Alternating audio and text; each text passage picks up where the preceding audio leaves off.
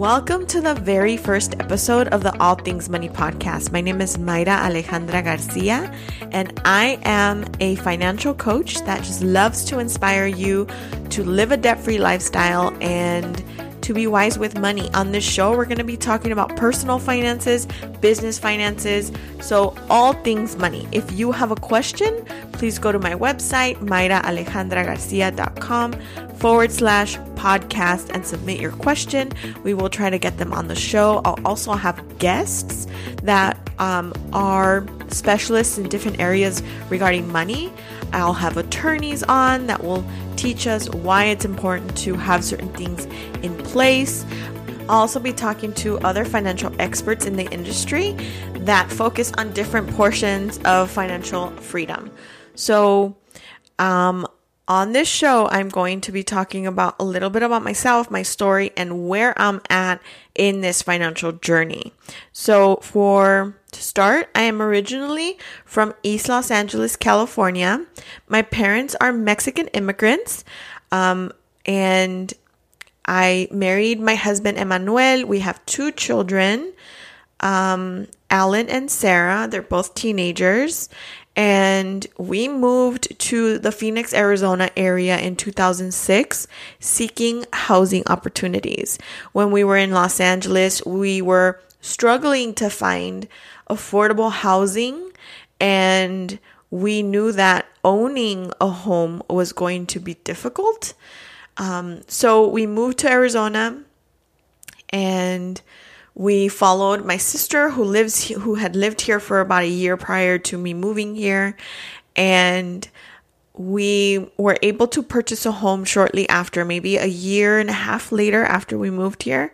So at the end of 2007 was when we bought here, and we didn't know much we thought if we could afford the payment, then we could, own a home. And so that's what we did. We didn't have any structure. Nobody had taught us anything about money. So in 2010 was when things got really tight. We had 2 car loans, credit cards, and student loans. And our church was hosting a financial peace course by Dave Ramsey. During that course was when we learned a lot about money and how to manage it. And we followed exactly what his baby steps were. We saved $1,000. We were able to pay down all of our debt. And we were able to accomplish that in 17 months. During those 17 months, we were working. My husband was working 2 jobs. So he had his day job and then would deliver pizzas at night. And we were just trying to do as much as we could to save and really pay down the payments and pay down our debt as soon as possible. By February of 2012 was when we were able to accomplish that. And we decided to sell our home because it was 50% of our take-home pay. And when we learned from Financial Peace that your house payment should only be 1/4 of your take-home pay, and we were at 50% on a 30-year loan, when Dave Ramsey teaches you should be at 1/4 of your take-home pay and a 15-year loan, we just knew things had to change. So we decided to sacrifice a little bit, moved into an apartment, and during that time, we were able to save a significant amount of money in 2 years that allowed us to give a 20% down for our current home. So we were able to purchase our current home in 2014.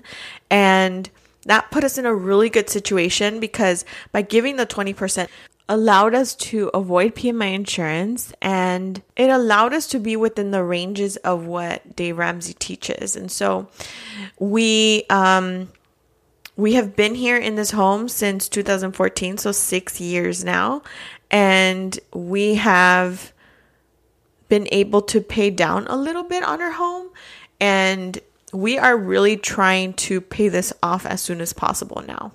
So that's where we are in our journey. It has been really rewarding to see that we've been able to cash flow some of the things that, we used to put on our credit card. We used to just, stress out about. We had our AC system in our new house break within, I believe it was 3-4 years after we bought it. It was unfortunate that our inspector did not catch that in the process of buying this home, that it had a bad AC system. It was not even the appropriate size for the house that we had. And so these are the things that we've been able to cash flow because we've had our emergency fund, and it did stop us at times to, do other things. And we had to put a stop on our investments, on our extra payments on the house, because we had to build that back up. And so there are a lot of things that we've been able to accomplish without debt.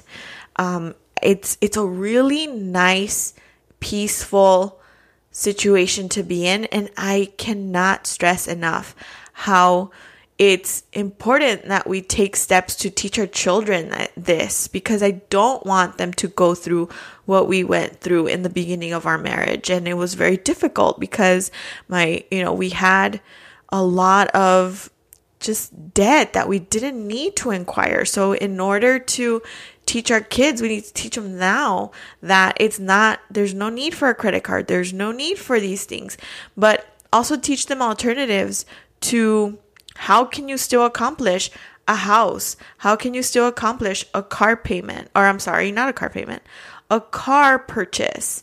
How can you still accomplish those things without credit? And so I know it's a very counterintuitive, then, there are some exceptions, and I want to talk a little bit about those. The exceptions are if your job requires you to have a credit score, then we can, one of the things that I teach is you can improve your credit. You can do some of the things to make sure that you are able to attain those jobs that require certain credit scores. But they're very rare, and most people do not need to get into any credit stuff. Now, if you are in debt, I want to encourage you that there is hope. There is a way out, and you don't have to live in this stressful situation forever. It's going to take sacrifice. It's going to take determination and courage. But you don't have to feel guilty anymore. You don't have to feel like, oh my goodness. One of the things that I thought of was, if somebody would have just taught me this in high school, I wouldn't have gotten into so much debt. I wouldn't have gotten into a house I couldn't afford. If I would have just learned this earlier, like I had to move past the guilt and the what ifs in order to just move forward, because all you can do now is just move on.